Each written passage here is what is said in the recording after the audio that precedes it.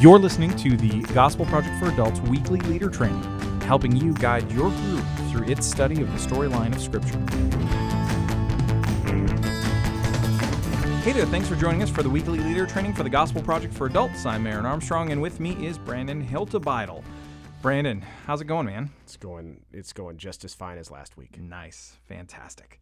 Well, today we are discussing session 2 of Unit 28, so hopefully it's going to be even finer by the end of it. Yes, more fineness. More fineness. And so the title of this session is Empowered by the Holy Spirit. And so we are picking up where last week left off in Acts chapter 2 and moving into Acts chapter 3. And as we look at this chapter, we're going to be exploring the implications of the Holy Spirit's power in us. And so what we hope that you'll see from this session is because the Holy Spirit lives in us, we are able to love God and others. And so our love for God should drive us into the world to share the good news that Jesus died for sinners and salvation is available to those who repent of their sins, those who confess that Jesus is their Lord. That's kind of the big idea that we want to take away from this session. So, what would you say is the most important thing that you came across? Yeah, I'm excited about this session. This is such a beautiful story, and I think the most important takeaway is the simple fact that I am the lame man. You are the lame man. I'm the lame man. We're gonna look at Peter and John's. You get jealous wanting to be in their shoes and get to say that line, that classic line, silver and gold. I don't have it, but guess what I've got? Stand up. That's right. Man, don't you want to be those guys? Oh man, that would be amazing. It'd be amazing. It would be amazing. But what's really great? Man. It's also great being the lame man. Well, it's great being the lame man, but I mean, there's a sense in which we kind of are now. Sure. But I think you have absolutely. But yeah. I think you have to start with the reality that everyone begins as the lame man. Man, this is just something that Gospel Project is really big on, this way of studying Scripture and understanding how we relate to God. It's something I'm certainly trying to instill in my family. We're a Gospel Project family. My daughter's been in Gospel Project kids classes most of her life. My oldest daughter, she's 9. We're on our 5th or 6th family reading of Jesus Storybook Bible. But I remember a couple of years ago, we were talking about the story of the Good Samaritan, not using a kid's Bible, just talking through it. Yeah. And I asked her, I remember thinking it's time for a test. She's been in Gospel Project type environments for a while. It's time for a test. So talk about the Samaritan and the Levite and the priest and whatnot, and tell her the story. And then I asked her, okay, Ever, who in that story do you most identify with? She was probably 6 years old at the time. And without blinking, she said, I'm the beat up man on the side of the road because I need Jesus to help me.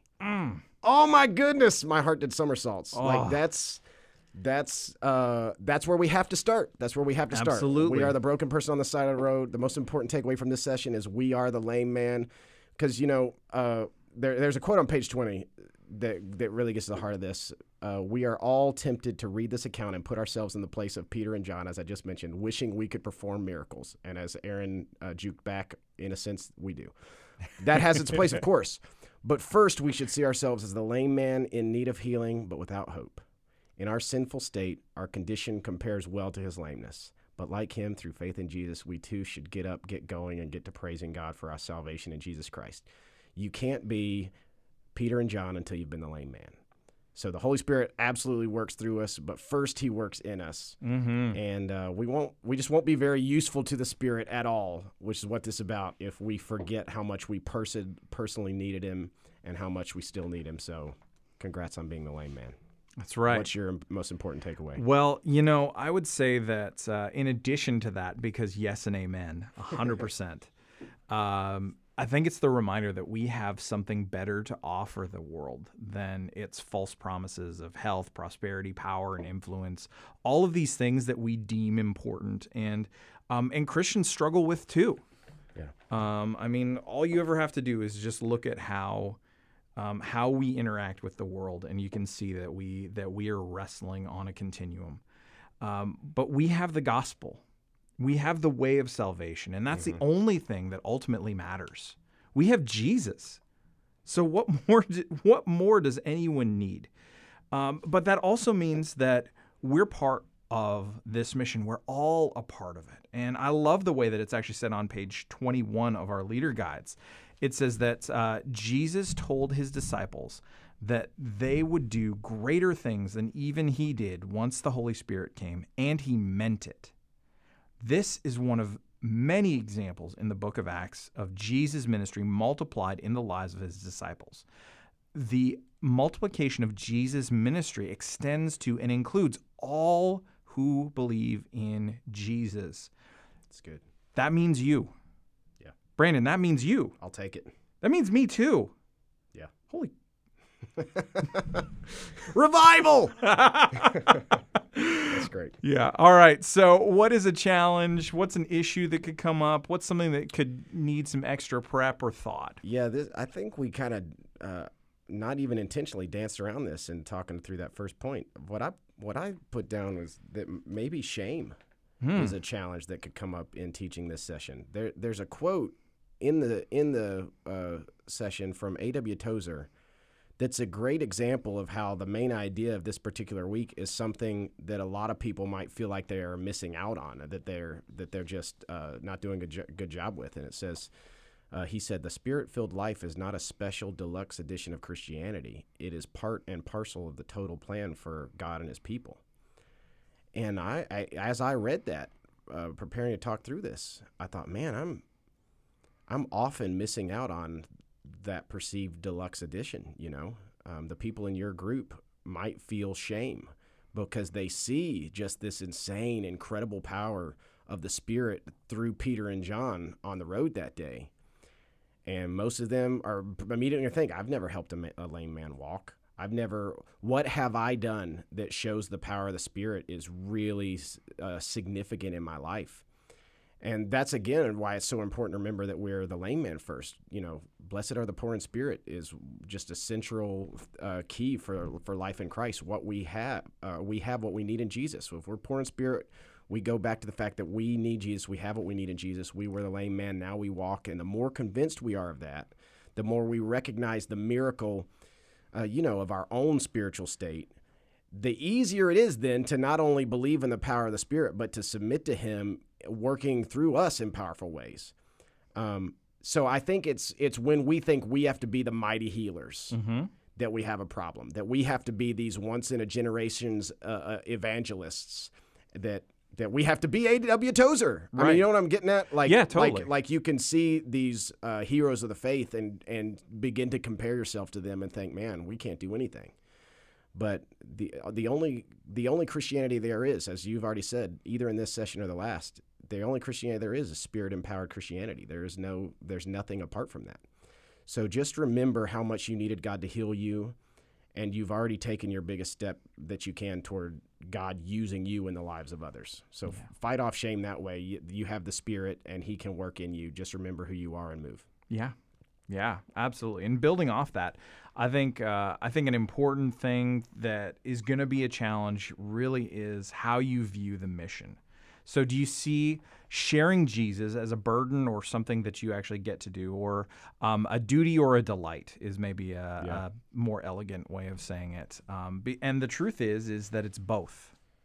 So remember that as you'll see in your leader guide and as your groups will see in their daily discipleship guide as well, there's this really great quote that's in there. And it says, God's not trying to make your life harder or more confusing or more stressful. He didn't send Jesus or the Holy Spirit or send you on his mission to add a burden to your life. Jesus is called the source of life and the Prince of Peace for a reason. And that's really important for us because so often we do view the mission as a burden. Yeah. I have to share. I don't feel equipped to do this, so I'm not going to. But you have all that you need. You have the Holy Spirit. That is a big deal. And we can't underestimate that. And so the mission is the mission. We are commanded to do this. This is not an optional thing for any Christian.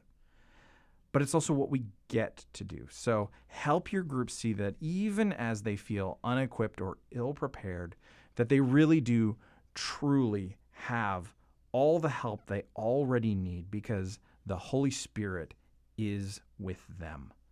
Yeah.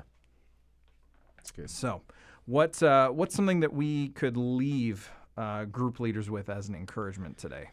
Well, I don't know if this is encouraging. It's maybe more of something to watch out for. But there's going to be a tendency as you walk through this text, rightly so, the Word wants this, to draw a distinction between physical healing and spiritual healing, between a lame man walking and the salvation of the soul. I would say as a leader, try not to minimize don't minimize physical healing in order to lift up the work of the gospel. Mm-hmm.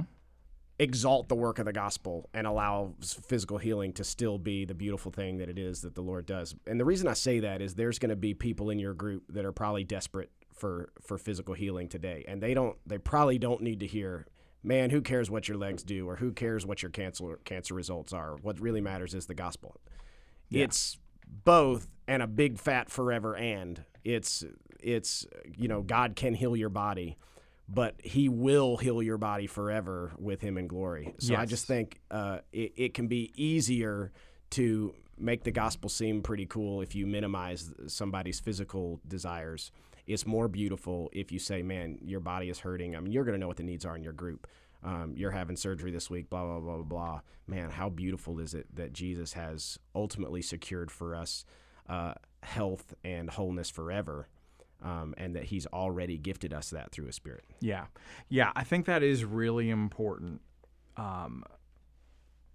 Because so often when we think about, people praying for healing, for sickness, cancer, physical injury, whatever, and it doesn't seem to happen, we often jump to, well, God clearly said no. But and this is somewhere where we want to be careful as well, that we don't want to minimize things. But remember that God's answers are always yes and amen. So when it comes to our healing, the answer is always yes. It's just a question of when. Yeah. As you said, like we will be healed. Yeah. It's just whether it's this life or the next. He'll get the job done. Absolutely. And so along with that, I would say that one of the things that is really important for you to lean into as you're preparing for this session and is really to remember that the presence of the Holy Spirit means that God is near us. He's with us. He's holding on to us at every moment, and he is never going to let us go. And so there is no better news for us when the world is a mess, things are burning, everyone is uncertain about everything, than that. So, Brandon, I think that's probably a good place for us to wrap this up, don't you? All right. So, thanks, man, for chatting today, and thank you all for listening to this week's Leader Training for the Gospel Project for Adults. For more resources to help you guide your group through this session, visit gospelproject.com.